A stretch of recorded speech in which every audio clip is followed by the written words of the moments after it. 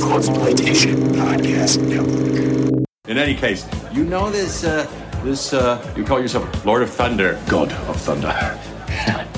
I've never met this man in my life. He's my brother. Adopted. Is he any kind of a fighter? You take this thing out of my neck and I'll show you. Oh, listen to that. He's threatening me. Hey, Sparkles, here's the deal. If you want to get back to Asperg, Asgard. any contender who defeats my champion, their freedom they shall win. Fine, then point me in the direction of whoever's ass I have to kick. That's what I call contender. Direction would be this way, Lord.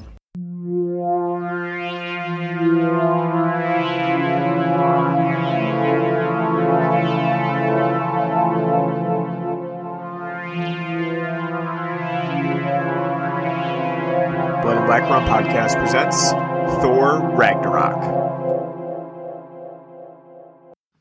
Hey guys, welcome back to the Blood and Black Rum Podcast. I'm Ryan from ColdSploitation.com, and I'm joined by my co-host Martin. How's it going? And we're here to continue our legacy of doing superhero movies. For a second, I thought you were going to say, continue, remake a Ween. I'm like, whoa. No, we did that long enough. September through October was long enough for that sequence of remake a Ween, but really didn't feel that long, though. No, I know it didn't. We did part of it was because, like, unlike last year's Halloween festivities where we did, like, the same movie, like, every single time, it's basically like watching the same movie as we did Saw 1 through 7 the entire time. This year, we actually, like, did a lot of different things, so it's not like it felt the same all the time. So, yeah, we're going from doing a pretty hard 180. Yep, yeah, for sure. We are moving on from, like, doing 8 or 9 different horror movies to, going into superhero territory, because November is apparently superhero month, because we have 2 big releases for November for superheroes. Marvel has Thor Ragnarok, which is the film that we're doing tonight, and then we also have the Justice League coming up 2 weeks, I think. You want to check? Yeah, I think it's 2 weeks. I think it's November 21st or something like that. I'm drawing a blank now. I'm just looking it up right now. It is November 17th for a wide release. So I gotta say, that is terrible timing. By the time Justice League gets out, I think Ragnarok still might, like, Justice League might win the day for opening week. Right. And then probably go back to Ragnarok. Yeah, it's hard to say. Ragnarok's probably still going to be around in theaters lingering. Well, definitely. And with how big of a hit it's been? Yeah, I mean, because what are we at? When we're doing this, the 8th, when this releases, will be the 9th. So it's been out for less than a week. Yeah, I mean, it's literally going to be next week that it comes out, next Friday. So we're going to turn around and we're going to do this all over again in 2 weeks. So that will be, yeah, it's weird because that's going to be a fresh comparison, even though they're not like the same at all. We're still going to have that thing where it's like, well, was Thor Ragnarok better or was Justice League better? I'd still say that'd be a hard comparison. I would, if you'd have to throw back to like an Avengers film. Yeah, I agree. Which I have not seen either, so I have kind of lacking on that department. But I mean, in this sense, I kind of feel bad for WB. At the same time, I don't. You really couldn't think of a different time to release Justice League. 2 weeks after a huge Marvel franchise, and then about little less than a month later, the new Star Wars. Yeah. Disney's fucking, they're ripping up the charts for sure. They know what they're doing on a production level. You couldn't think maybe we should wait till January, like when nothing, when. What does January bring us, film-wise? It's kind of a dead month. Yeah. It's leading to, Oscar season. I mean, I guess what they're hoping for for both of these movies, really, for Thor Ragnarok and Justice League, is that you're running into Thanksgiving. And a lot of people, surprisingly, do go see movies over the Thanksgiving holiday. That makes sense now that, fucking shopping on Thursday instead of Friday is a thing. Yeah, I mean, it's a huge, especially, for like people who they're not really into the whole like go see your family holiday. It's more like, well, let's go do something as a family. Maybe it's if you don't have a big extended family or something like that, why not go see a movie that you wanted to see?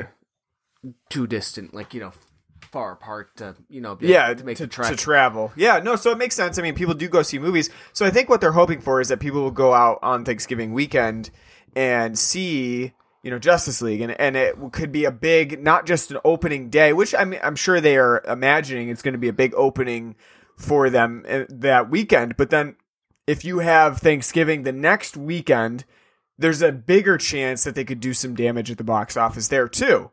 Now, I'm not saying like it's a crapshoot though when you release it so close to Thor Ragnarok, because what if people are like, no, over Thanksgiving weekend I want to go see Thor Ragnarok instead. I didn't get a chance to see it when it came out. I'm going to go now. So they are taking a risk by putting it out at the same time and like hoping. And like I said, only like a couple of weeks after that, then you have the new Star Wars. Yeah. So it's literally like Disney's got you boxed in. With the way the production has been going for the the DC movies, like you might as well have just like pushed it back to January. Yeah. I don't know. I'm not a marketing. I'm not either. So maybe they have good numbers to indicate this would be a great time to release it. Yeah, well, they've done such a great job when it comes to their previous films. figuring out how and what to do with those franchises. Yeah, for sure. All right, but we're not here to talk about Justice League yet, because that's for 2 weeks. We're here to talk about something else. What are we here to talk about? We got some news. Yeah, we do. Today, there was some big... Well, I guess it's not big news. Wow, yeah. Big news. Not big news, but news itself that dropped. That's been a long time coming. Pertinent to us. Yeah. We like to cover the new franchises, especially like the ones that are considered universes. For one thing, because they're pretty popular. So people like to listen to those. So not everybody, I'm saying, likes to listen to an obscure Giallo episode. And then two, we did cover one of these films in the universe previously, and apparently it turns out that will be the only one in the universe. We're talking about the Universal Studios Dark Universe with all of the Universal monsters. We did The Mummy coming on, like, I think it was like 6 months ago or something like that when it released. And April, May. Yeah, something like that. And apparently that's going to be the only one. That's going to be it for the Dark Universe from the sound of things. They haven't really come out explicitly and said, yeah, the Dark Universe is dead. But it really sounds like everybody's moving on to bigger and better things. The producers, they really seem to be moving on to different projects that are going to take up a lot of their time. And one of the biggest things that's, I think is pretty funny that you read in all of the articles about this is that they have reported that Universal created this like big studio on set that has like, it was designed for the Universal Dark Universe, has like the monsters out front. It was like clearly designed with this in mind. And now it's sitting vacant, lights off, empty, no one using it. Fucking waste of money to on like a showboat that never came about. They'll ship it down to Florida for the... Yeah, for like Universal Studios Halloween Horror Nights. They already have a cafe. They'll throw it in there like with like TNA Impact down there, like Global Force Wrestling. Yeah, yeah, and they already have a cafe like that, so they don't need maybe LA, maybe, or wherever that one, Hollywood, the Universal Studios Hollywood that has it. I don't know. Oh, is there a Universal? Yeah, Hollywood? there is another one. Yeah, in California, but well, I mean, I'm saddened by this. When you texted me this, because to be honest, I haven't seen anything about it yet. I haven't seen any news about it. Mm-hmm. I'm saddened by it because the idea of the Dark Universe, it's a great idea. Yeah, I think it's fun. Take the Universal's most iconic monsters, and I am stealing something. Well, not stealing, because I'm going to be crediting it, but James Rolfe, the Angry Video Game Nerd, pointed out that essentially in the 1930s and 40s, the Universal monsters are kind of the original, continuity, like the original universe. Yeah, because you had them like, Abbott and Costello meet up, and then like all the cross-ups, with like the monsters and stuff. So they seem silly now, but it was pretty cool back then because you did have all those crossovers. Yeah, them meeting each other. Yeah. Yeah, so you had- you had that, and so it's funny that 70 years later they would be like, oh, everyone else is doing that, so we should do it. Which again, I don't fault them for. It's because it is a good idea. You've been sitting on all those monsters for years. Haven't done anything with them, just for the fact that monster movies really don't. and they seem cartoonish now, but that doesn't mean they have to be the same characters that they were in those original films. They don't have Exactly. to be Like, it could use a modern remake and retelling, and it leaves a lot of great potential on seeing like a modern day Dracula film or a modern day Frankenstein film, and how they can or Invisible Man, and what they could do with that. And it's the idea, it's great, and they could have done so well with it. But they fucked The Mummy up so bad. And not only that, what a weird choice for the first film. The Mummy's a weird choice for sure. Weird that they would go with another action Universal monster movie, because they've already tried that previously with Van Helsing. But that's been almost 15 years now. No, I know, but I'm just saying it didn't work the first time. What made you think that it would work again? It could work, because the idea of Van Helsing could work. You could do an action Van Helsing film. Or something I'd probably more like to see, a more grounded Van Helsing film. One of the reasons why when it comes to the Hammer horror films that I love, the franchise, is when Peter Cushing's portraying Van Helsing, his portrayal is great, and it's more theatrical, but it's also more grounded. Yeah. And so I could see that being done if they did a more grounded horror thriller film of Van Helsing, that'd be good. But because action films are kind of thing, we got to make it actiony. So instead of doing The Mummy more as a horror film, it's going to be more like Brendan Fraser's Mummy, except it's going to have none of the nostalgia and none of the quirkiness and campiness that made that movie, to our generation, a exciting, fun film to watch. Yeah, I think a better idea for the Universal Monsters films would have been to not go the over-the-top action route and try to make it into a superhero film with Universal Monsters, because that's just not... Having Dr. Jekyll be, that's not going to work on a fan level, because most of them are not anticipating seeing a superhero movie that just has Universal Monsters in it.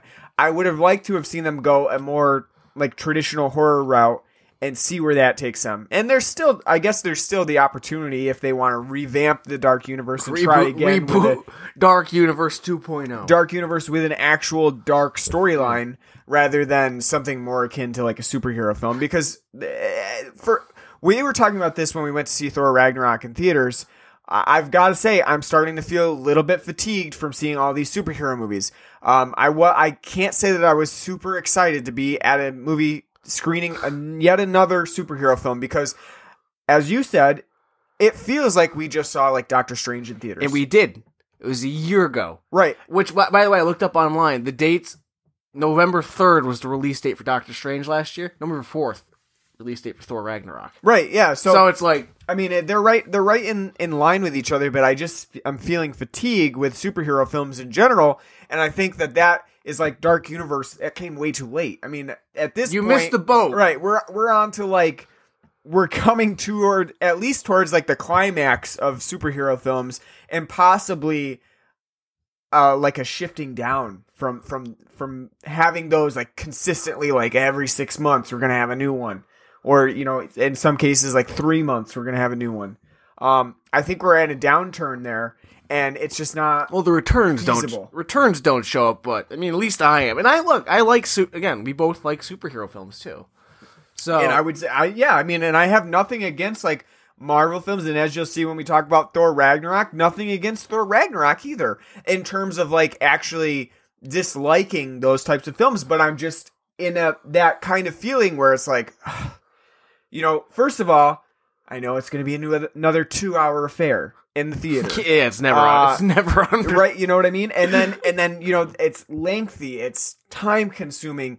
No matter how easily they try to make it for audiences to fit into the timeline and fit into the events, there's still that continuity issue that comics have, that you have to kind of be in that mindset, like, oh yeah, that's right, in Doctor Strange that happened, in in the Age of Ultron this happened, and you have to like have that mindset, even if they are making it like dumbed down rather than like comics where it's like, follow this or we don't want you reading, you know what I mean? So, but you still have that, and I think we're in a downswing here, even though, like you said, the returns are not showing that. I feel like it may eventually come to pass that it's like, okay, people are kind of getting sick of that. Well, as I was telling you too, I was, at the theater, I'm a, big Star Wars fan. I don't want a Star Wars film every year. Like I'm excited. My excitement level for The Last Jedi, Episode 8, is like very like. Well, it's I'm too, because I'm happy. I'm happy. Like, yeah, I get to see Mark Hamill as Luke. Like, it's gonna be cool, and because I finally watched the new trailer, because I've been trying to stay away from that stuff because I want to go in, blank slate on it, and on it. But even still, it's like I do not want this every, especially if I know it's gonna be like J.J. Abrams, I don't want it. It's being like really pushed into your face because next year constant. It's gonna be a Han Solo movie. I don't want a movie about Han Solo. I'm sorry, I love Han Solo. He's one of my favorite Star Wars characters. I don't need it. The next one's Chewbacca. Chewbacca gets like, it's just, especially after Rogue One, like.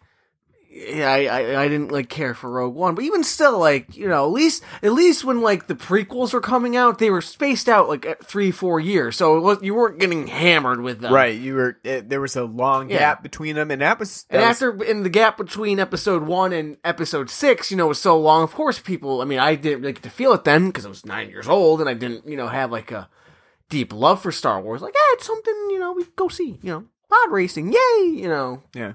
But now it's like, I don't want this. If this is going to be like the next like 7 years, a Star Wars film every year, I might just probably tune out. Yeah, just because it's like, it's getting to be too much again. Just it's one of the charms of being a fan of the Bond films. It's like, luckily they don't come out all 3 to 6 years is your wait period. Yeah. If I had to go sit through a Bond film every year, I'm like, sorry, Daniel, I can't do it. You're not getting my money, especially after Skyfall, and not Skyfall, because Skyfall was fucking amazing. After Spectre, and you squandered that brilliant opportunity with Christoph Waltz as Blofeld. Yeah. That's the topic for a different day, different show. That's true. All right, let's take a break real quick. We'll come back. We'll talk about some beer. Then we'll go into Thor Ragnarok in detail. So stay tuned. Hey, do you like jokes? I love jokes. Do you like video games? Yeah, I love video games. Do you like geek culture and really cool awesome shit? Well, fuck yeah, I do. Do you like murder? What? Check out Game Over, Game On. They're on podcast services around the globe. What did you say? Also, follow them on YouTube under The Go-Go Show. It says something about murder. Smash that motherfucking like button. No, it was definitely murder. You said murder. No, I didn't. And if you get lost, go to GameOverGameOn.com. It keeps the demons away. The fuck are you talking about? Hope to hear from you soon. You will not. You will not hear from me soon. I'm calling the police. No, you won't. All right, so we've got a new beer on the show today, and it's actually a new beer that's recently just released. Getting good reviews, too, surprisingly. Because it's from a beer brand we don't talk about on this show. Yeah, it's one of those beers that has fallen out of late thanks to the craft beer boom. And it's also widely regarded as piss water in many, many different places. We're obviously talking about Budweiser. And old Anheuser-Busch. I know if they wanted to use this as like a sponsor or something, they wouldn't like that opening phrase. Well, but we're actually going to say some good things about it. Well, you know today. What? If they were giving me money, I'd be going here saying dilly dilly, drinking a Bud Light, Yeah, that's true. My character's not for sale. Dilly dilly. But Budweiser, they just released a new beer. It's called the 1933 Prohibition Repeal Amber Lager. It's really like a mouthful of a phrase. I can't remember it all the time, but it's an amber lager, 6.1% alcohol content beer. Which is high for a lager. Oh yeah, absolutely. It's high for lagers, high for Budweiser. They don't generally get like that unless you're drinking The Bud Platinum. The Bud Platinum, that's what that's made for, basically. Do you want something at a cheap price with a high alcohol content? Drink I this would Bud even say Platinum. Bud's cheap. Yeah, that's true. Regular Bud Bud is and not. Bud Light, it's like $12.99, $13.99, 12-pack. Yeah, I think you can get better deals. I think that's why people for better around beer. here don't drink.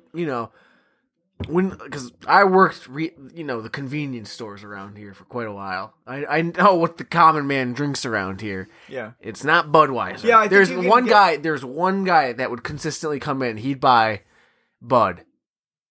And I'm just talking about Bud Heavy. Right. If we're talking about regular, like a regular, just not light beer, everyone bought Busch. Everyone bought, again, it's Anheuser-Busch, but it's, their lower quality beer. Everyone bought Busch, and then if it was light beer, then everyone around here drinks Bud Light. I would have, it's kind of funny because when you go out to bars sometimes, I see a lot of people getting Bud Light out at bars. And to me, it's like, why? What is the point? What's the purpose of going to a bar and getting a bottle of Bud Light? I mean, to be fair, because we're not in, like, college anymore. So, like, when we don't really go out to the bars that often anymore. So when we go out to a bar, it's like, yeah. usually like, oh, like, let's see, like, what kind of different things they have. Right. We don't often go, like, it was just last week we went to a fucking bar just to play pool Yeah. and drink, like, Miller Lite. Yeah. So it's not something we do that often. No, but I see a lot of people getting Bud Light, and I always question it. But maybe that's like their night out, where they're like getting something schmancy, rather than Busch, they're getting a Bud Light. I don't know. I'm not judging. I'm seriously, honestly questioning it. Are you a person that goes out to get Bud Light at the bar? Please let me know why you do it. I don't understand it. It's not like it's something special. Well, me. what'd you order in college? I mean, we're not a college town at all, so that doesn't count. To be honest with you, when I was in college, I would get the Berkshire Brewing Company beers, so craft beer. In Oswego at Old City Hall, which, by the way, fun fact, I don't know if it's still true or not, but Oswego, I think when I went there, had the most bars per capita. It's a town of like 20,000 people. It's got like 50 bars. It's pretty awesome because when we were searching for a bar on Halloween night, there were none to be found that were open. Well, 9 o'clock on Halloween night, none to be found. yeah, well, it's great. That's why we have a whole pub crawl, Bridge Street Run at the end of the year. Yeah, I mean, run all the bars on Bridge Street. I'm not asking for our town to have like 70 bars that are open 24/7, but seriously, just a few that are like nice and fancier that are open later than 8 o'clock at night. Well, it'd be 2 because that's last call. Yeah, But anywho, when I was in college, I mean, it'd be Miller Genuine Draft because there you could buy a mug for like $6. It's an 8-ounce mug, and for 50 cents on Thursday nights, you can get your mug filled. So you'd go there on Thursday nights for mug night, and what they filled you up with Miller Genuine Draft. And if I wasn't drinking that, it was Labatt. Right. So not bad. Not bad choices, I would say. Those were the two things. That's why sometimes I have like a hankering for Genuine Draft. It's like, oh man, I want to relive the glory days. But the 1933 Prohibition repeal beer is an amber lager that is surprisingly drinkable. I wasn't expecting much when you said that you had it and that it was in a 12-pack for one thing. I was like, whoa. Yeah, they do have it in 6 and 12 packs. I was like, wow, really taking a risk there with a 12-pack. I mean, because the thing was price. Price was like $12.99 or $13.99 for the 12. Cheaper to the go. The 6-pack was like $8.99 or something. So I was like, I'll go big and get the extra, even if you don't like it that much. I'll still drink it. At least you can drink it, yeah. But surprisingly, this is a tasty beer. It's well crafted. They said it's from one of their old recipes from back in the day, like right after Prohibition ended. I can see that because it does have, like, it's. I would still say it's fairly simple. It's not like gonna wow anybody with the ingredients or anything like that. It's very simple. Hops, roasted malts, and it brings out sort of a caramely taste to it. But still, it's simple and yet good. I would say that it's probably the best Budweiser beer that I've ever had, and that's including like Bud Light, regular Bud Heavy, Bud Platinum, and like some of the other like small time Buds that came out that were like sort of their experimental versions. Black Crown, Black Crown. They still do Black Crown. I don't know if they do it anymore, but that one I'm talking about. Would you compare it like better to like the Shock Top. I mean, it's not the same style, but Shock Top's owned by them, or the Natty brand.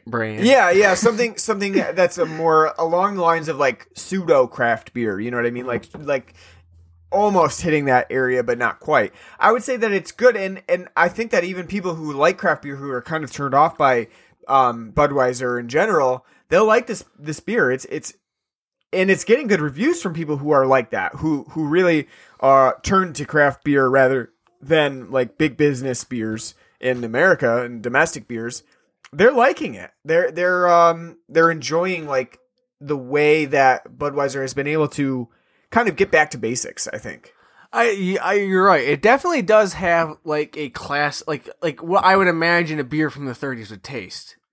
Yeah, I've Well, got no from, like- experience with that. I know, but like if I had to imagine a beer from like the early 20th century, it wouldn't taste like a Bud Today. No, it wouldn't be or like a Miller super light. bubbly. It's still Right. you'd still have elements of the malts and hop. Like I would you would say- be able to taste in that even though it's a lager, you would still taste the malt and hops. Where for if you one drink thing- a Bud now, all you taste is like I taste rice, Right. and water. For one thing, shit wasn't easy or cheap at that time, so you wouldn't want to filter out all of the ingredients that you're putting in, right? I mean, because that's basically what light beers are now. Why put the hops in if you're not going to Exactly, like because you're filtering most of that out, and you're turning it basically into like a watery brine, and that wasn't the case back then. They would actually want to taste it. They would want a alcohol percentage in there because that was the point, right? Especially after Prohibition ending, like A lot of people weren't drinking beer, and they're like, I'm savoring this one. You know, at that time, it wasn't like, so yeah, you can understand, like, they would want something a little bit more bulky, something heavier. And the Amber Lager is that. It's heavier. It's like cloudy or red on the red scale, reddish amber. hue which I to it. haven't poured it out yet into a glass. When I go home, I will. But I was reading like on Beer Advocate, which is one of the reasons why I went with it, because Beer Advocate, though I don't put much stock in the reviews because they're the pitchfork of beer review. Yeah. Absolutely No, I agree, contrived. Like people just. That's where we come with the famous when we talked about before on here, Guinness's Generous Ale, and guy dissecting figs and plum and allspice from this wonderful beer that you can't be found at all. And how would anyone know what allspice just tastes like? I've never gone on my way to do that, but people were saying like it's getting really good reviews on there. So as I was reading them, I was seeing kind of what people were saying, and people were saying it's actually a really good amber lager. It's not that bad. It pours really good. It looks great in a glass. So I was one of the reasons why I got it. I was going to get it eventually because I was intrigued. So it was more of me like when I bought it. It was more of me like when I was getting it. I'm like, I want to know if Anheuser-Busch was paying these people to write these reviews online. Like, here's $30, write a good review, or if people actually thought it was pretty good. Right. I agree. It's a really good beer. One, amber lagers aren't that really big of a style. Yeah, you get amber ales, you get red ales. The only you don't really get an amber lager. Mainstream amber lagers, Yingling, Yeah, and that's like pushing it. And that's like when I was like in college, like, hey, I like Yingling because it tastes like a real beer because it's an amber lager. But now, like, compared to others, now it's like, yeah. But it's kind of, I would say, like, at least around here, a unique style. It's not done enough. You definitely get to taste the malts in it. It's very malty, very, very caramely. It's because of that toasted malt nature that's in there. And also, you still get a nice hot bitterness to it. Not like, it's not overwhelming, like you're drinking a pale ale or an IPA, but you do get, like, at the end of it, a nice hot, the hot presence, the bitterness to it. And it's really clean and crisp. As you point out, the only thing I'd say that kind of is a detraction from it is that it does have like a tinny taste to it, slight tinny taste to it. It's like tinny, metally. I think it has to do with the roasted malts that give it that caramely taste to it. Sometimes when they're roasted a bit too much, they kind of will come off as sort of metally, and I think that's where that comes from. It's just got that little extra metal, rusty. Yeah, sort of like you licked like a nickel or something like that. Yeah. It's not as bad as like the Heineken can. Right? No, it's not. It's not as bad as what it sounds like, but there is something there. It's a very like somewhat metally taste at the end. So that's the only down point to that. Which but other than that, I think it's pretty good. I think it's good too if you're looking for something with a higher alcohol content. It's at 6.1%. It's pretty big. So it's Man, that's what she said. it's a good. I think it's good all around. I think if you're, and it's pretty good for the winter too. So I think they released it. It's a good fall and winter. Yeah, beer. I think they released it at the right time, honestly. And it comes in stubby bottles. And not only that, at least here in Vermont and I believe in New Hampshire, it comes with a rebate coupon to save $5 on a ham or a turkey. Yeah, to be honest, wow, it's a great thought. It's a great thought, but I have to say that's a lot of work for that rebate to give only $5 off a fucking turkey or ham. You got to mail it in, so that's going to cost you a stamp on its own. It takes a while to fill that thing out because it's pretty lengthy. You have to mail it in. You have to wait like probably a week to hear back that they received it, and then you get your rebate. I mean, that's a lot of work to get $5 off a ham or a turkey. But I guess if you're like really itching for a ham, and you're like, well, that's kind of ridiculous. We don't need a ham. Well, you can mail in this rebate and get $5 Christmas off. is coming. Yeah, get your Christmas hams. is coming. Yeah. Well. Give them for a Christmas presents. Oh, I forgot. I think your family's a turkey family, aren't they? We did lasagna for Christmas. Oh, yeah. I remember that was a great debate because it blew my mind when I found out people eat turkey for Christmas. I'm like, why? You just had it for Thanksgiving. We used to do ham, so... No. That's a good question because I think we did actually used to do turkey because we do turkey Thanksgiving, turkey for Christmas, and ham for New Year's, so... I don't know. Our family is always ham for Christmas. Yeah, I don't know. You're right. My mind was always ham or duck. You've had duck for my family? No, but ducks is a thing. I pick duck's a thing. Like I pick it at work. Christmas Carol is about duck. The only time we're shipping out from the distribution center duck is around Thanksgiving and Christmas time. That's kind of surprising because I feel like duck's not really considered. It used to be, but I don't really feel like it's considered much of a delicacy at this point. It's delicious though. I mean, it's greasy though. But it's good. It's like it's turkey, but it's it's just dark meat. It's delicious. I feel like it's not as considered as like high end as turkey would be. Because people are Philistines and they're like, I want the white meat turkey. It's like, well, you eat that bland.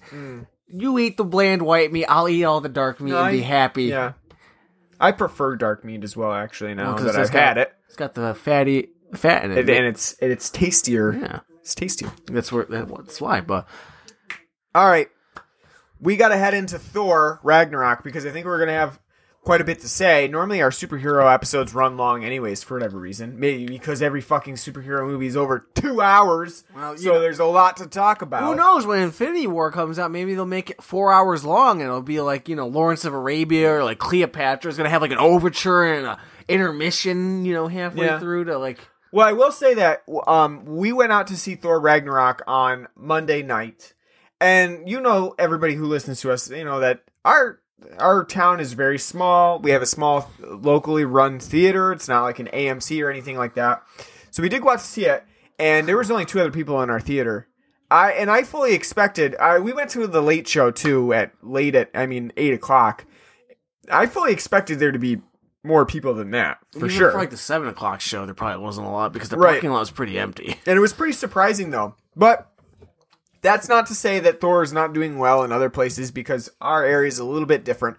But I was surprised that there were not very many people there. So in some ways, that does cloud your experience of a film because I do sometimes get off on like seeing how other not get off, but I like seeing how other people react to the film. I think a crowded theater would do a much better service for this film, as we'll talk about. Yeah, I think so. But I just wanted to bring up that our theater was pretty empty, and I kind of was surprised by it. But As I said before, I haven't really gone to a movie off the top of my head that I can remember being really packed. Like Star Wars Episode 3, I can remember being like fucking packed when I saw it.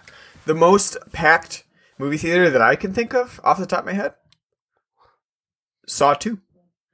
That's the last time that I went to a theater and was like, "Oh, there's a lot of people here." Saw 2. So that's a long time ago. But anyway, I digress. So Thor Ragnarok. I want to start off by saying that neither Martin or I have seen the other Thor movies or Age of Ultron, so we're already at a disadvantage there. However, we are a good reference point for those who don't really know the Marvel Universe very well, because we have now seen Captain America Civil War and Thor Ragnarok without really knowing the previous films in the series. So, at least with, like I said to you, at least with Civil War, I knew everything that was going on because I knew, like, the actual storyline behind Civil War. And not only that, like that's pretty easy to follow. Right? Yeah, exactly. But I think we're a good reference point because we can say, "Hey, we watched Thor Ragnarok. We haven't seen the other Thors, and we could still follow along." You know what I mean? So you kind of have that idea of like, how good is it as a standalone? Do you film? really want to listen to a podcast of people who've seen every fucking MCU film and dissected it? And they're knowledgeable about things? I wasn't saying that. I was saying saying like that they can like dissect like in scene 30, in this second there's a cameo of the, there are other podcasts to listen to for that. We are not that.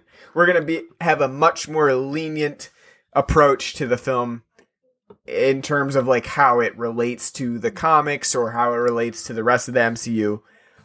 That's not really our goal in reviewing Thor Ragnarok. More so that we just want to talk about it as a standalone film in this Marvel universe. Like, how does it do as a film? And we're DC fans, so. All right, so story-wise, Thor Ragnarok really picks up right after the Age of Ultron and Thor 2 in terms of, like, the conflict. And so I think that what happens within the first moments of Thor Ragnarok as a storyline is a lot of, like, catching up exposition-wise in terms of, like, we need to catch some of the audience up to where we are now, and we have to kind of figure out, like, where we are in the canon before we really get into the main event. However, I feel like we are dropped really quickly into Thor Ragnarok's central conflict. And for some people, it might not even feel like we're in that conflict before it actually, like, blossoms and hits you full force that, hey, this is happening. Like, we're going to throw you into this and run with it as the rising action takes place. How did you feel about, like, the opening scenario where we kind of are already in, like, first of all, Thor's already, like, in medias res. He's already in an action scene, basically. He's captured. And we've kind of moved right from Thor 2 into the new conflict in Thor Ragnarok. What do you think about that? I mean, the opening exposition I was, like, fine with, like, so I haven't, like you said, I haven't seen the previous Thors. I haven't seen Age of Ultron. So why Thor's captured in, like, some prison cell on some, different dimension or, plane in the universe, I don't know. Mm-hmm. I'm fine with it. And then you get to, see the demon god of Surtur, voiced by the impeccable Clancy Brown. I did not know that, but I did. I recognized it. Oh, because he's got the a pretty distinct voice. So he does, but I wasn't really. I guess I wasn't even thinking about it. No, the first time you hear Tom, it's like, that's Clancy coming off of Freddy. Yeah. But no, I mean, I was fine with it. My problem was, especially the opening scene, was like the comedic aspects of it. Mm-hmm. The whole, as he's captured and they're expositing what Ragnarok is, and for those who don't know, in just general Norse mythology, Ragnarok's the Norse version of Armageddon, the destruction of Asgard. Yeah. And in this, it involves Surtur, this demon god. It's like almost like a devilish demon god, fiery skull horns, the whole 9 yards. Yeah, he's been trapped where he is by Odin, and when Odin dies, if he's able to bring his helmet to the great never dying flame, he'll be rise as tall as a mountain and be destroy Asgard. And as it's being exposited, it's fine. You have this Thor still chained up and he's swinging around. He's like, oh, hold on. You gotta swing back around.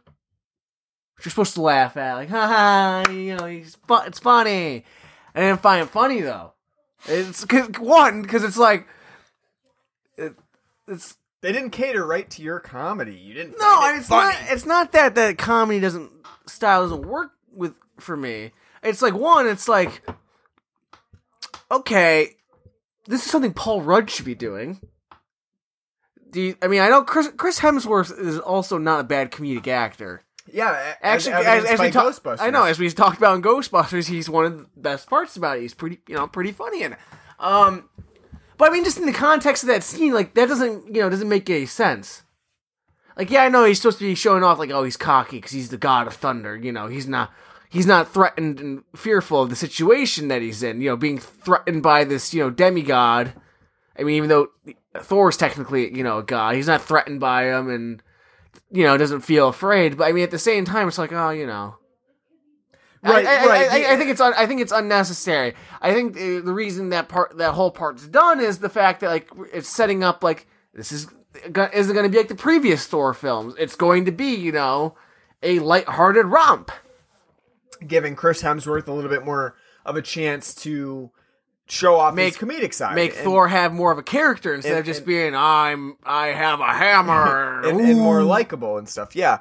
I agree. I think that maybe they do go Taika Waititi kind of goes a little overboard sometimes on the comedy aspect of the film. Really, stretching it out a bit. He is known for some of his comedy works, also some of his horror stuff from his previous direction. But I think it may go a little bit overboard in terms of how much comedy it brings to the film. But in the intro, my biggest concern going into the film from the introduction was that it never really feels like the central conflict starts. It always feels we're in one. Well, it's not even that. That's not even the central conflict, right? No, because that doesn't get brought up until the very end. So, but I think my bigger concern, I guess we can kind of work through this as we talk about it, is that and just a FYI, if you're listening and you don't really know our podcast, spoilers alert, spoilers are going to be strewn throughout this, so just keep that in mind as we move forward. That should be a given. It should be a given, sure, but I'll throw it out there anyway. I think as we move through Thor Ragnarok, there's never really a starting point for a conflict. It's never in other movies it becomes clear. You have an expository moment, meet the characters, figure out who's who, what's going on, maybe just define them a little bit, development. Then all of a sudden there's a central conflict. It occurs, it pops up. But I think in terms of Marvel movies of late, and I'm not speaking of things like Iron Man because I've never seen it. I don't know about it. I don't know about the first two Thors. But of late, from the Marvel movies that we've seen, like Doctor Strange and this one, there's never a moment where it's aha! There's the central conflict. That's what pops out to me. This is occurring and they're working up to it and there's going to be some climax with it. I feel like they don't sit well within the central rising actions storyline. Okay, so you being a writer, I'll have you break this down. Yeah. Break this down more, because as I told you while watching this film, the story seemed this should not be a movie, because it's literally jumping constantly throughout the story, jumping all over the place and not having a certain rhythm to the story. It's episodic, is I think what you mean. I wouldn't use episodic because it's not. Well, it isn't. It isn't. It's episodic because, and I think part of it comes from the comic book nature of it, like telling a chapter and then like yeah. jumping to something. I mean, that makes sense, but like, so it's constantly throughout this film, like, it feels like the story, like, not the overarching plot, which is to stop Ragnarok from happening, the end of Asgard. Yeah. That's the central plot. But it seems like how they get there, they're constantly jumping around, and it doesn't feel like this is a 2.5 hour movie. It feels like this should be like a couple of like just like TV, like a Netflix series, like where they break it down. So even though I think the plot of Thor versus what ends up being Thor versus his sister, the goddess of death, which is Hela, Hela, played by Kate Blanchett. Why is that not to you seem like that's the actual central plot line? Oh, in terms of like what? I mean, because it clearly, like, obviously the whole Surtur coming back to bring Ragnarok, that's background, right? Like, it was set up in the beginning and then it doesn't come back towards the end because that's like a device. Yeah, it's essentially a MacGuffin. It's a Deus Ex Machina, really. It really is, because that's like, it's almost like it's set up at the beginning and it's like, this is the only way to finish this film. That's it. That's the only thing that can possibly happen. But no, I see what you're saying. So you're asking, why does it feel like, even though, like, really the central conflict is Thor versus Hela, and Hela versus basically all of Asgard, because she wants to control Asgard and the entire universe, basically. She wants to take over whatever she can using the Bifrost, which is their transportation system, like portal system that they use to jump throughout the universe. Why doesn't it feel like that's the central conflict? And I would say there's two things that really make that point really miss the point of like Hela versus Thor. One of them is just that, like you said, this film is very episodic in nature. It's very all over the place in terms of like what's happening, and because a lot of the time also is not, and sorry to interrupt, but a lot of the time is not actually spent between Thor and Hela. Yeah, there's we have that's one of my main points is that Hela, for the importance of her character and how much she's supposed to be a part of the development of the story, she's very, very rarely seen in this film. Kate Blanchett gets very little time on screen comparatively, because this is a 2 hour and 10-minute film, and I would say she probably gets like 15 minutes at most to be on screen doing her thing. So that really leaves very little time for Taika Waititi to give any sort of development behind her character. All we really know is what we're told. So we're told by Thor and by Odin she's really strong, and we kind of take that at face value. She's really strong. I mean, we see it a little bit because she can command like spikes from her will and that kill people and like draw things from the sea and stuff. But we don't really, I mean, there's nothing really that really cements that. A lot of it too is just exposition that we're given. Hela explains how Odin used to be. They used to be a team. Her and Odin used to like just run rampant across the universe. They conquering whatever and making Asgard into what it is today. But we don't really ever see anything like that. It's all left to plot devices to really show, okay, this is Hela as a character.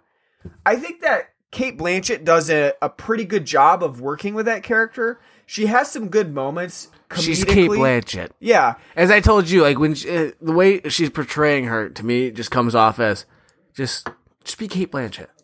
Right, exactly. And I think she does some good moments with the script, because the script does try to make her a dark character. I would almost, in a weird way, she's reminiscent of Maleficent. Maleficent. Maleficent. I can't even say it. Angelina Jolie's Maleficent. Her is and Enchantress. Yeah. From Suicide Squad. And I don't know if that's the right thing to do with Thor. I understand they wanted to make it a little bit more lighthearted, a little bit more comedic, but I don't think that big bads have to be comedic at all, really, because that really takes the piss out of like especially if they're supposed to be doing. Supposed to be the goddess of death. Right. Right, because she has so many moments. Shouldn't be cracking wise. She just be like, I'm here to bring death and doom. Just show to it. I'm here to bring doom to you all. And like maybe Thor cracks like a funny line. And she's like, I ain't having any of this shit. And like bitch smacks, I think that's one of the bigger missteps with Thor Ragnarok is that they don't give Hela enough time to be the main antagonist. Because let's say like you watch the first hour and a half of this film, and then for whatever reason you had to leave. You had a massive diarrhea. You had to leave. You would almost think that the rest of the film had to do with the different planet that Space gladiators. that Thor finds himself on, where there's a Colosseum. He's got to fight the Hulk. You would think that the main idea is Thor gets off this planet, and like maybe the next Thor movie is him battling Hela. There's so much time spent. That's actually a good idea because like to be a little Englishy majory like you. One of the things that's kind of weird is the way Thor his character builds throughout this. Like so in his initial conflict with Hela, his hammer, Mjolnir, is destroyed by her easily. She just destroys it. And, treats him like him and Loki, like they're dog shit. They're not even within a class close to him. Right. How does he, grow from that? It's just, he sees, visions of Odin. Right, yeah. And so it's not like he really... And he regains his electricity powers, his sparks. Yeah. By, because... The idea is, he's supposed to, at the end, he's supposed to be, finally figures out it's not Mjolnir that gives him the power. He has the power within himself. He just needs to know how to do it. But that's just tacked on at the end because it's as he's having that final fight with Hela, and obviously in all these fights, you always have the protagonist struggle and, get their ass kicked and have to have, some kind of revelation during the fight that makes them able, I can overcome this. Mm-hmm.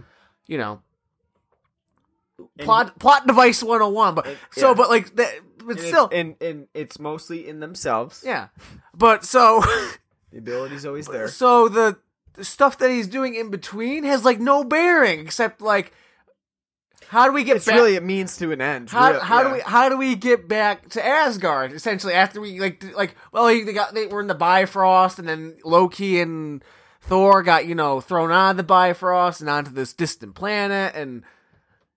Maybe we're breaking this down too much, where people are probably just fucking go with it. I think there are some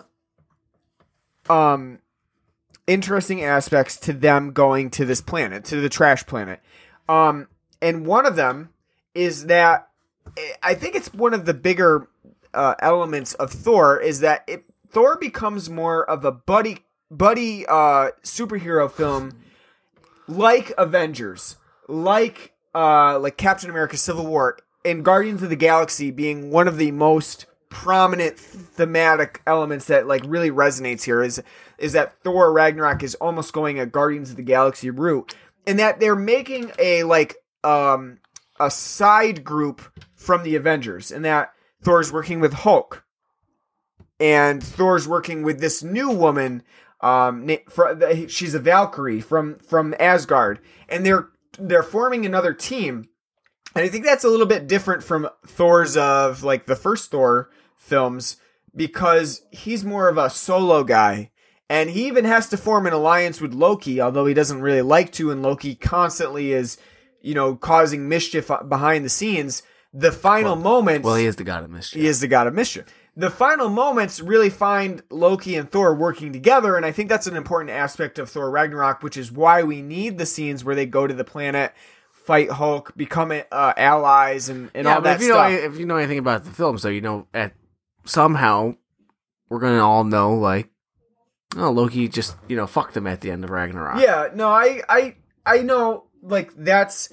And I agree with you in that the whole trip to the trash planet I was saying, because at the when he goes into Odin's vault and he looks at the Tesseract cube, and he touches it. Yeah, it's obviously going to come into play later, because it's been the MacGuffin they've been chasing. He's been after for several films, but again, it's not a flaw. I don't I'm not saying it's a bad thing because again, it's within his character. I'm fine with it. And I'm not saying the whole adventure on the trash planet is a bad thing because it's not. It's just the beats and the pace of this film and how they kind of get from point A to point B are just kind of like, it doesn't flow like a film. It's the pacing and how they get to where they need to get is unconventional, and I don't think is necessarily fit for a film. I agree. I think a lot of it does just feel like random elements happening all at once, and I would argue that films are tending to go this way more often than not, like just random things. Tarantinoing it, just like random things just happening to these people until they get to like the epiphany that they need. I don't know if it's a good or bad thing. I don't think it's a good thing. I tend to prefer that they don't go this because, like you're saying, I totally understand. Like the planet aspect of it, like them going there, just seems to be so unnecessarily random. Perfect example: going to meet Doctor Strange.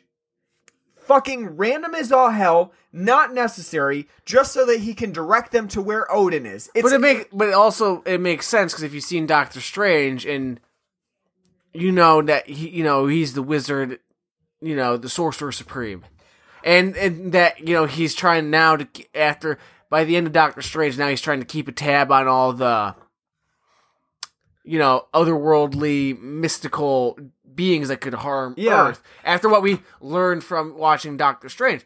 The only problem, so I'm fine with that. Like, so it's basically like, hey, don't forget, Doctor Strange is also going to come into play, like, when we get to Infinity War and stuff. Yeah. I mean, so I'm fine with that. The problem I had was, by the end of, the whole process of Doctor Strange, of him when we reviewed Doctor Strange, of Stephen Strange becoming Doctor Strange and just figuring out all his magic powers. Yeah, now it seems like no time has passed, and he's literally like perfectly mastered every single thing. Yeah, by the end of Doctor Strange, he was like competent, he was good. He was good, but like, did he really know how to do all this shit? No. But now, like, so we're assuming time has passed. But I feel like I agree in some ways that having the rest of the crew for the the upcoming Infinity War is a good thing.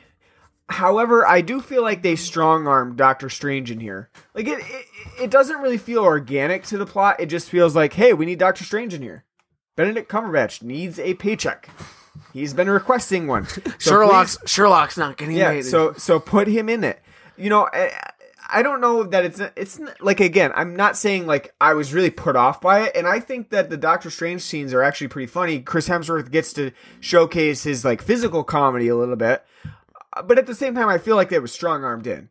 And that's in contrast to like Hulk, who is authentically here, and I think that they make it work for the best. Although they did reveal in trailers one of the most surprising aspects of like who Thor's supposed to fight in the Colosseum.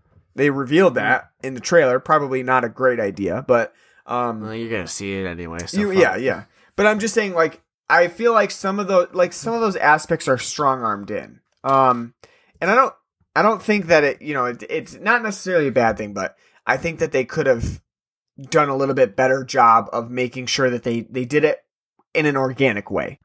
Speaking of strong-arming in, what did you think about Karl Urban's character?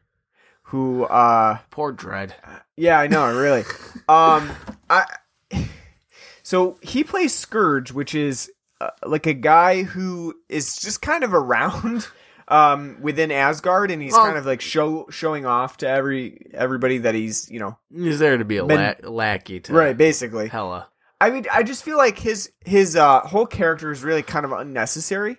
It just, I mean, you wouldn't think the Goddess of Death needs like a lackey to pal around to be like, you can be my executioner, right? Like, why wouldn't she just be her own executioner? Yeah, she enjoys killing people. I mean, I get that, like, that's part of her legacy, like that's how she started out. But I just feel like his character itself is just very like, in terms of like plotting, the first thing that you're thinking of is like, well, he's gonna redeem himself. There's no there's never really a surprise that's like, oh, Scourge is going to turn totally evil and just be, go against all of Asgard just because. He's not really evil. He's just cowardly. Yeah. There's always that redemption quality. There's never a question, and I think that they really wasted some time that they could have spent with Hela on Scourge as a character. It's just, even though I like seeing Carl Urban, even though I thought his Texas joke was pretty funny, it still is. It just seems like he's a waste of time. Basically, and everything's about time. Really, we're talking about a 2 hour and 10-minute film. He's a waste of time. And bringing the time frame up too, I would say that Thor Ragnarok is one of the Marvel films probably that I can think of from the recent time that I felt ran long. I felt like it was taking a long time for this film to get where it's going. And part of that is because of the Trash Planet. It just takes so long to get off of it. I'm like looking at my watch like, how the fuck are they going to resolve Hela? Half the movie spent on. Yeah. How are they going to resolve like this central conflict of Hela when they're still on the goddamn Trash Planet? Now, there's one good thing that comes out of Trash Planet, and that's Jeff Goldblum. It's not one good thing. Yeah, I mean, it's the greatest one thing. of the best things about Thor Ragnarok. Jeff Goldblum playing the Grand Master of the Trash Planet, also known as Jeff Goldblum. Yeah, basically. I guess the information coming out about Thor Ragnarok is that some of the scenes, the comedic scenes, were mostly improvised by the actors rather than specifically scripted. And Jeff Goldblum's character really seems like that's a Goldblumian person. Like someone was like, if this came out when we were doing Jeff Goldblum month, yeah, it'd be a perfect fit. Oh yeah. Not cats and dogs right out of there and put this in. Because, I mean, the Grandmaster is not like it was Grandmaster and they were like, Jeff Goldblum was auditioned for it and they're like, yeah, you know what, let's give Jeff Goldblum the part. It was basically either that it was written for Jeff Goldblum or it wasn't written at all and Jeff Goldblum was just like, this is what I'm going to do. And they were like, yep, go for it. Because this really is one of the Goldblumiest characters. On the Goldblumian scale, how high would you rate this? Because it's pretty high, I would say. 10 out of 10. Yeah, it's really high. It's like one of the most... He even gets in and is like, wow. I know. Wow. I know. It's like he should have been the Mummy. He should have been Tom Cruise's, character in the Mummy. Because he just is constantly, wow, jeez. Hey, like when he was like, oh, what's your name? And Chris Hemsworth, I'm Thor, God of Thunder. It's like, oh, Lord of Thunder, yeah. Ooh, hey, Sparkles, here, listen. Hey. Like snap, and he's like a DJ playing like 80s synth. Yeah, it's awesome. Yeah, ruler of the planet, and it's great. I mean, and I think some of my favorite moments. Oh, you know how you were saying how he looks like a band member from Empire of the Sun? Yeah. You know what he looked like to me? Either Demolition Man, like a citizen from Demolition Man. And New Los Angeles, or better yet, shit, now I'm drawing a goddamn blank. The fucking Bruce Willis movie with Chris Rock and The Fifth Element? Yes.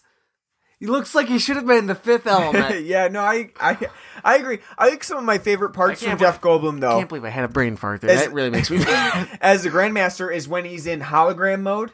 Like giant hologram mode across the city. Oh, look for my champion! Yeah, he's the most ridiculous then because it's like everybody has to take this guy seriously.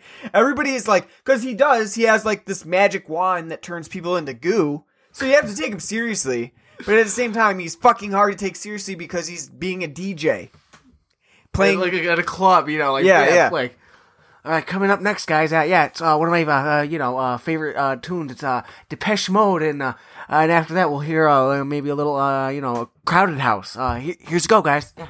Yeah, it's great. I think Jeff Goldblum is one of the funniest parts. So I'm not saying that I don't like the Trash Planet. I like going to the Trash Planet. I think it has some good atmosphere to it. Obviously you meet like the Valkyrie, so it's important. At the same time, I think they do spend too long on it, but not enough time is spent with Jeff Goldblum. So. There's always that. Yeah, no, he's absolutely... You never get enough Jeff Goldblum. Another great part from that is the whole fucking Willy Wonka scene. It's like finally. Oh, that's perfect. The my God. opening, the first part when Where when Thor's Thor getting mind fucked and like, you know, on the planet, and he's sitting in the chair and they're parodying the fucking, you know, riverboat, you know, of chocolate scene from Charlie and the Chocolate Factory. Yeah. I mean, not Charlie, Willy Wonka and the Chocolate yeah. Factory. Oh, so That's- great. that's And I was like, a and great I scene. leaned over to him and I was like, are they playing Pure Imagination right now? It would have been better if they played like Primus's version, like, you know, like to like to make it, you know, more you know, imagination. psychedelic and like creepy and shit. But no, that was all. It That is was a good hilarious. scene. It's probably one of the Funnier. moments that like where Thor Ragnarok really hits as a comedy moment.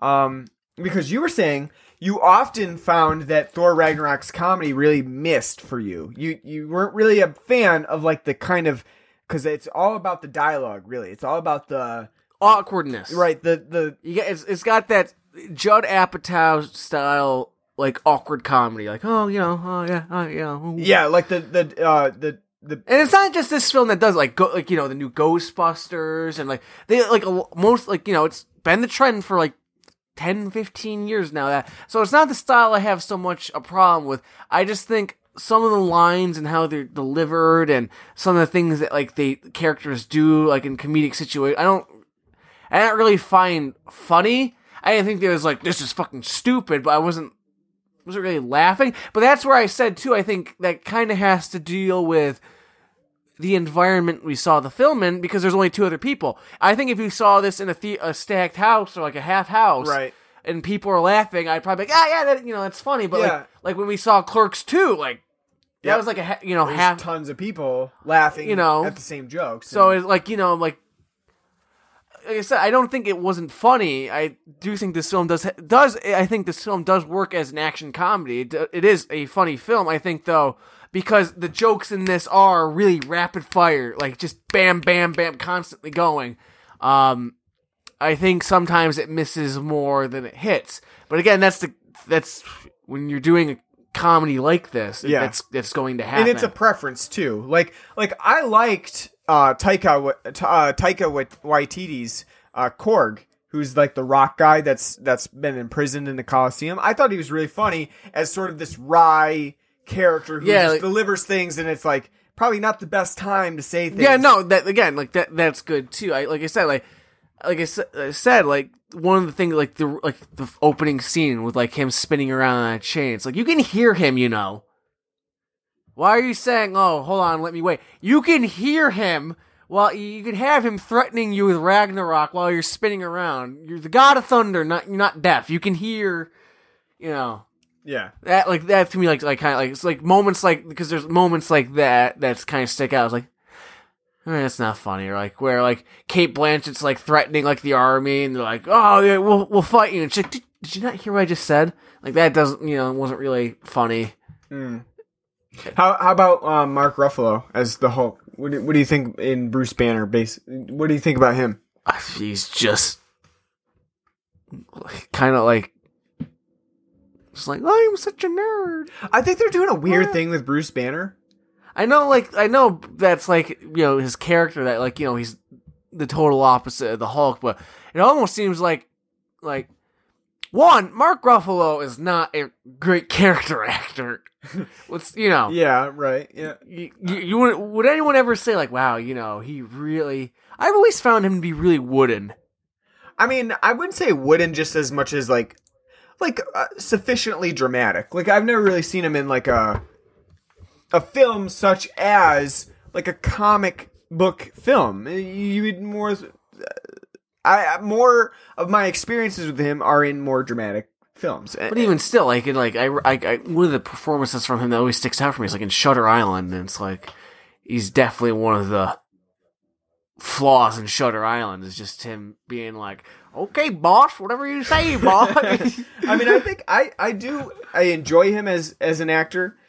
I just think they're like going in a weird route with Bruce Banner in general. Like I'm not a huge fan of like how they're creating his character outside of the Hulk. I would like I mean, to me it almost seemed like more they should have just gotten someone who's a frat pack member. Yeah. Like, okay, so like Paul Rudd would be great for that. Right. But he's doing Ant-Man, so you can't do Yeah. that. Like, so maybe if you had like Luke Wilson. Yeah. That'd be great. Like, wow, ooh, wow, or even Owen Wilson, or like somebody like that, like like Steve Carell or somebody could probably do that. However, I do think they did a good job with making his likeness into the Hulk, like making sure that the actual physical aspect of his face still looks like the Hulk, but also still looks like Mark Ruffalo. Yeah, no, I think as the Hulk, when you see, they got the CGI Hulk and all that, I think I'm fine with that, and I think he's funny and it's good. But I mean, when he's just portraying Bruce Banner, it's like you probably should get somebody else. Like I said, just imagine like Luke Wilson, be like, wow, I gotta fly this plane. Jeez, I don't know if I can do that. It's gonna make me kind of angry, Yeah. Hey, one thing that we normally bring up too, special effects. What did you think about the special effects in this one? Because there's a lot, really. I mean, I have to admit that I'm glad that they got rid of Thor's hammer in this one.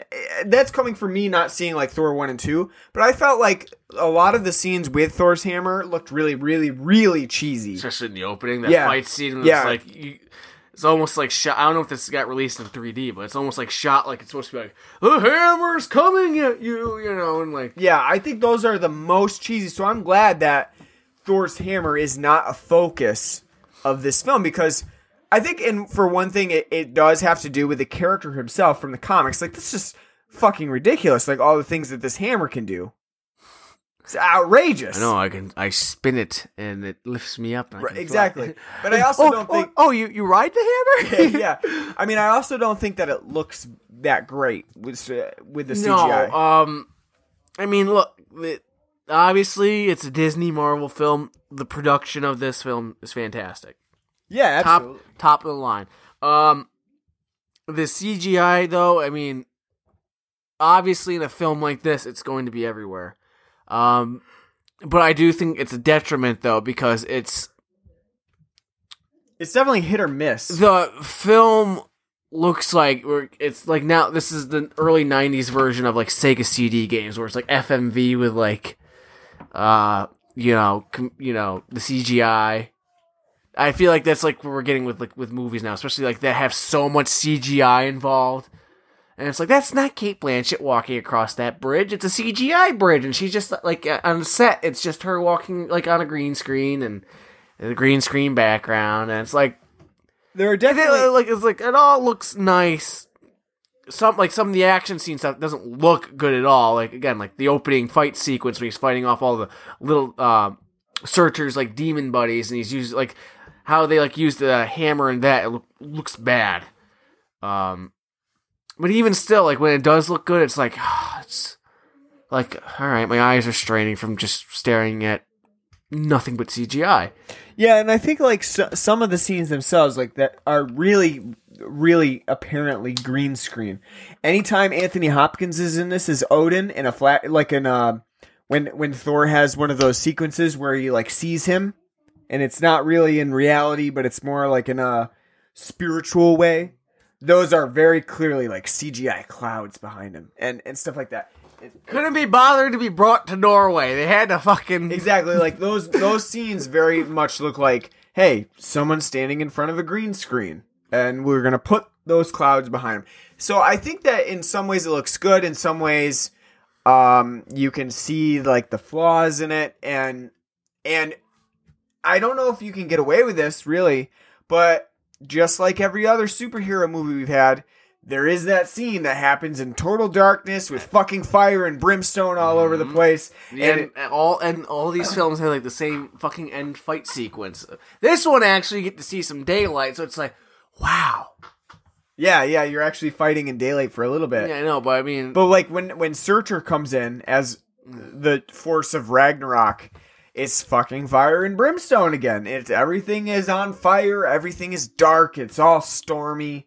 And like some of those scenes is just hard to watch in terms of like seeing all the CGI and your brain kind of melts.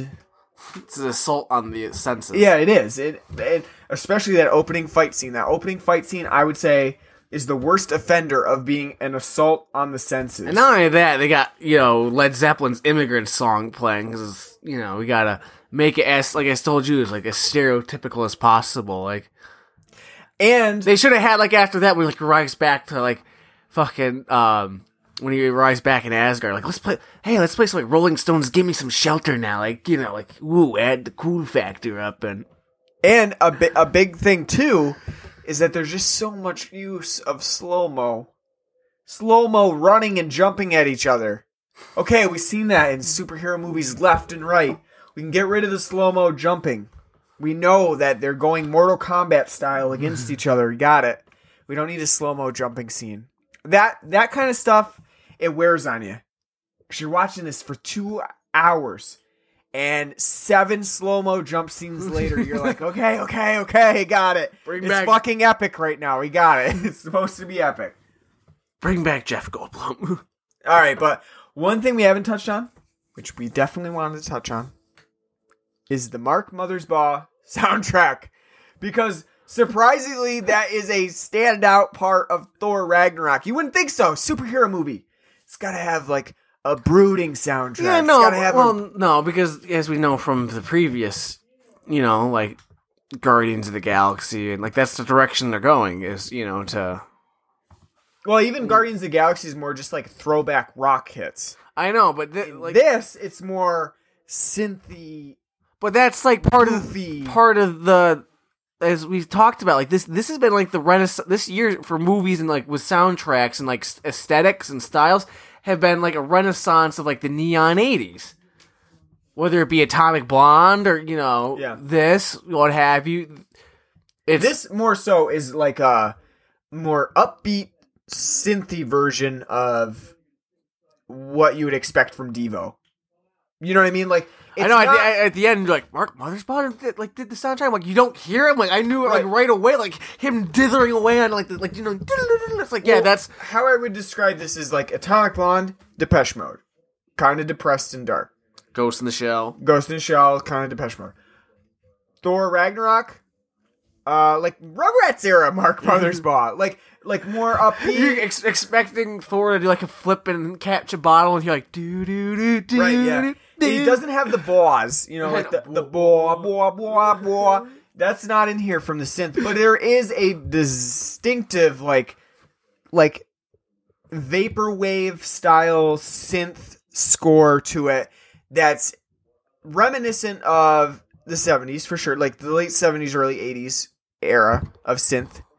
But also, I would say that it has its own uniqueness to it that really doesn't fit in with the other Marvel films. Like, there is a uniqueness to the soundtrack that I think Mark Mothersbaugh brings out. Like with the Samurai Jack style end credits too. Yeah, it's like Jack Kirby style, which is what I've seen referenced quite a bit. Jack Kirby artwork style. Oh, is that what they were going for? Yeah. It looked to me like Samurai Jack. Yeah, and I totally see that, and I think in that regard they did well with that, because like no one needs another like very dark and gloomy, dingy, like superhero movie. We're not looking for that. So I think really what Thor Ragnarok does is takes an example from James Gunn, from Guardians of the Galaxy. Mm. It crafts more of a buddy superhero film with more upbeat soundtrack and a more colorful environment, because the trash planet is fairly colorful in its like more regal areas. It's more like a Star Wars world you'd see. Yeah. Yep. With like its congestion and all of that. It's like Coruscant if Coruscant had a massive like meth and crack, epidemic. Right. Yeah, I agree. I mean, or like a Mass Effect planet too. Right. Yeah, exactly. It's very much, and even like the poster artwork is more influenced by Guardians of the Galaxy than something you might find in like the original Thors or Iron Man, which are much more gray and blue in color. This one's vibrant, luminescent rainbow, which isn't bad. I like it too. So let me ask you this, because we've tackled a lot of subjects here. Do you think that the positive reviews, which for the most part, the reviews for Thor Ragnarok have been overwhelmingly positive, do you think that they're wrong?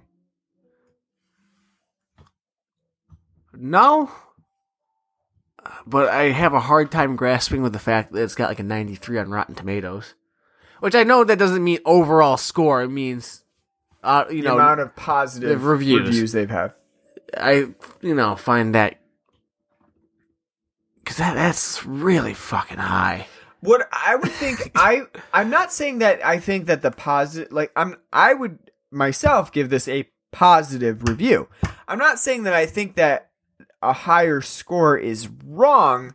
I do think they're being somewhat lenient on Thor Ragnarok simply because of the changes that Taika Waititi made to the methodology that they use for Thor. In terms of he's more likable, there's more comedy aspect to it, and it's more fun than what we've received so far. So obviously, it's the better film. But not like that. We've seen that from previous. This isn't the first Marvel film to be like that. Spider-Man: Homecoming, very comedic, and I just think they're going easier on this one because of the previous films in the series.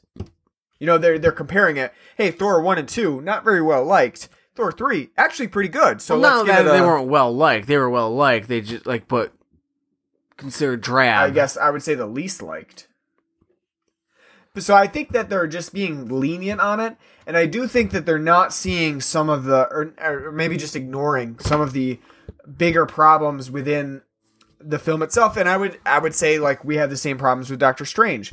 Like I said, weird rising action to the conflict. It doesn't fit in with how you would normally see a structured movie plot. It's very much let's throw a lot of exposition, and then all of a sudden you're just in the conflict. There's no real aha moment, I would call it, where you're okay, this is the conflict. It kind of just happens. And I think that, you would think sometimes it's great to be experimental as a movie and not really go by the predefined rules of what does a movie have to be. At the same time, I would say that there's just no emotional impact there. It's kind of the emotional flatlined. The emotional impact of this film will vary on how much you enjoy the comedy. Yeah, and I think that just as a plot itself, it's very flatline. It's very it's always actiony. It's always fast moving. So you don't really have a chance to see we're in a lull and then all of a sudden there's a spike, and that often brings more of a energy to the film than if you have constant action, constant conflict happening at the same time. I would argue that you do need some of those downtime moments to really make those other areas pop, and I don't think that happens in this film. And that's part of my problem, is that there was never a moment where I was whoa, taken aback, or even surprised, or even pumped for this moment. I would say that a great example of that is the final fight scene between Thor and Hela.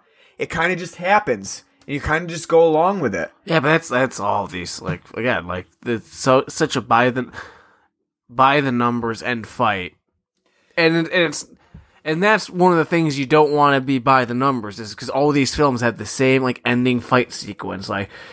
Protagonist struggles in the fight again. Villain has the upper hand. What do? They come to some epiphany, and are able then to overcome. It's you're watching The Matrix over and over again. Neo, God, he just can't beat Agent Smith, goddammit. And then, he has his epiphany and he is the one, and he's able to do it, and Yeah, I think even in that formula, there's room to surprise, but I would say that Thor Ragnarok does not. It is just very much the same sort of sequence that you would see in any of the Marvel films, and really, even Doctor Strange had a little bit more going for it because it had that psychedelic nature to it, where the reality of the situation constantly shifted. You had magic happening, you had weird spatial patterns that were happening, illusions and things like that. Whereas Thor Ragnarok is really by the numbers, here's a fight scene, Thor learns to do a special move that he wasn't able to do before, and then that's pretty much it. And then there's a Deus Ex Machina to end the whole thing. So I guess to answer my question that I posed, I would say that I just think that Thor Ragnarok is not a bad film. I would say that it's very like in line with the recent films in the Marvel Cinematic Universe, besides Spider-Man, which kind of is above. I would say is one of the better Marvel Universe films that has come out recently. But I would say that like there's nothing about this that really blows me away that would really make me put Thor Ragnarok in high esteem. Like comparison to Doctor Strange, I would say that they're very much equal. Like I think I gave like, Doctor Strange a 7.5 or 7 or something like that. And I think that on the scale of things, like that's where Thor Ragnarok winds up too. So out of 10 Jeff Goldblum DJ parties, what would you give Thor Ragnarok? Yeah, I mean, I would have to say I would probably give it 7.5. I would say I would give it a 7.5. And part of that is just because I did think that some of the humor did align with like my preferences. Like I did like Taika Waititi's Korg. I thought that was pretty funny. And I think that Jeff Goldblum I love. So the Grandmaster really works for me. And even I think Cate Blanchett had some good deliveries as Hela, even though I don't really like that as a character design for that antagonist. And even Tom Hiddleston too, I think kind of is underrated as Loki, and I think he does a pretty good job with that too, as being like the mischief maker in the whole thing. I think he does a good job. Even Chris Hemsworth really managing to pull out a lot of comedy here when Thor's not really known for his personality. So I thought that was good. I like that they got rid of the hammer. I would much rather see Thor without a weapon that looks terrible in CGI than actually have it. And biggest concern was just the lack of conflict, like that actually amounted to anything, that kind of just flatlines throughout the film. So yeah, 7.5. I would give, despite my misgivings, I would give it a 7.5 too. I think you're right. Like if I had to compare it, like on the scale of like other Marvel films, it's not my favorite. I still think I'd probably say like I can't remember what I gave Doctor Strange, but I feel like I'd be on the same level. I still think the first Avengers and the new Spider-Man are probably my two favorite. I do think Chris Hemsworth is good in this. I do think he does have some good comedic lines, and he does a good job at it. Like, and it doesn't come off as forced, like watching Chris Pine and Wonder Woman. Just being essentially fucking Chris Pine. Yeah, which your mileage will vary on that. I thought Jeff Goldblum was absolutely terrific and a delight in this, as he always is in everything he ever does. He literally is the best thing in this movie. He's such a, because it's like the cult of Bill Murray. He's got that like cult of personality now, right, where like he can do these kinds of things, and it's just absolutely great. I do think it's a slight waste of Carl Urban in this. Man can do so much more. Yeah. But he is, what little time he has, he's good. And Benedict Cumberbatch, I did like. We didn't really talk about Tessa Thompson as the Valkyrie, but she's literally just kind of there to set up like, contact that Thor would know, on the Garbage World. That I can't remember the name of the planet. I honestly don't remember it either. But she's like, to me, like she's not really. She's just there, And I don't know if they're trying to make her into a potential love interest for Thor, but it seems like it from what we get from the vibes, from the ending and the vibes and everything like that. I mean, I think it's good and for buddy comedy, and even they kind of have a little friendship between her and the Hulk when he's in Hulk form. So it's kind of a fun throwback. But yeah, I mean, I just think she's kind of there, and I don't really like that. Like, they try to make a strong female character, but obviously every strong female character has to initially be a bitch. So, it's kind of like very generic. The whole tsundere thing, Yep. Anime. But I mean, so overall, I thought the cast is pretty good. The story, though, very.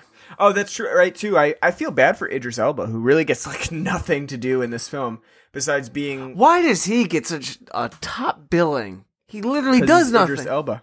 I know, but he does nothing. I just feel bad for him because he really just gets nothing to do besides be like the man on the ground.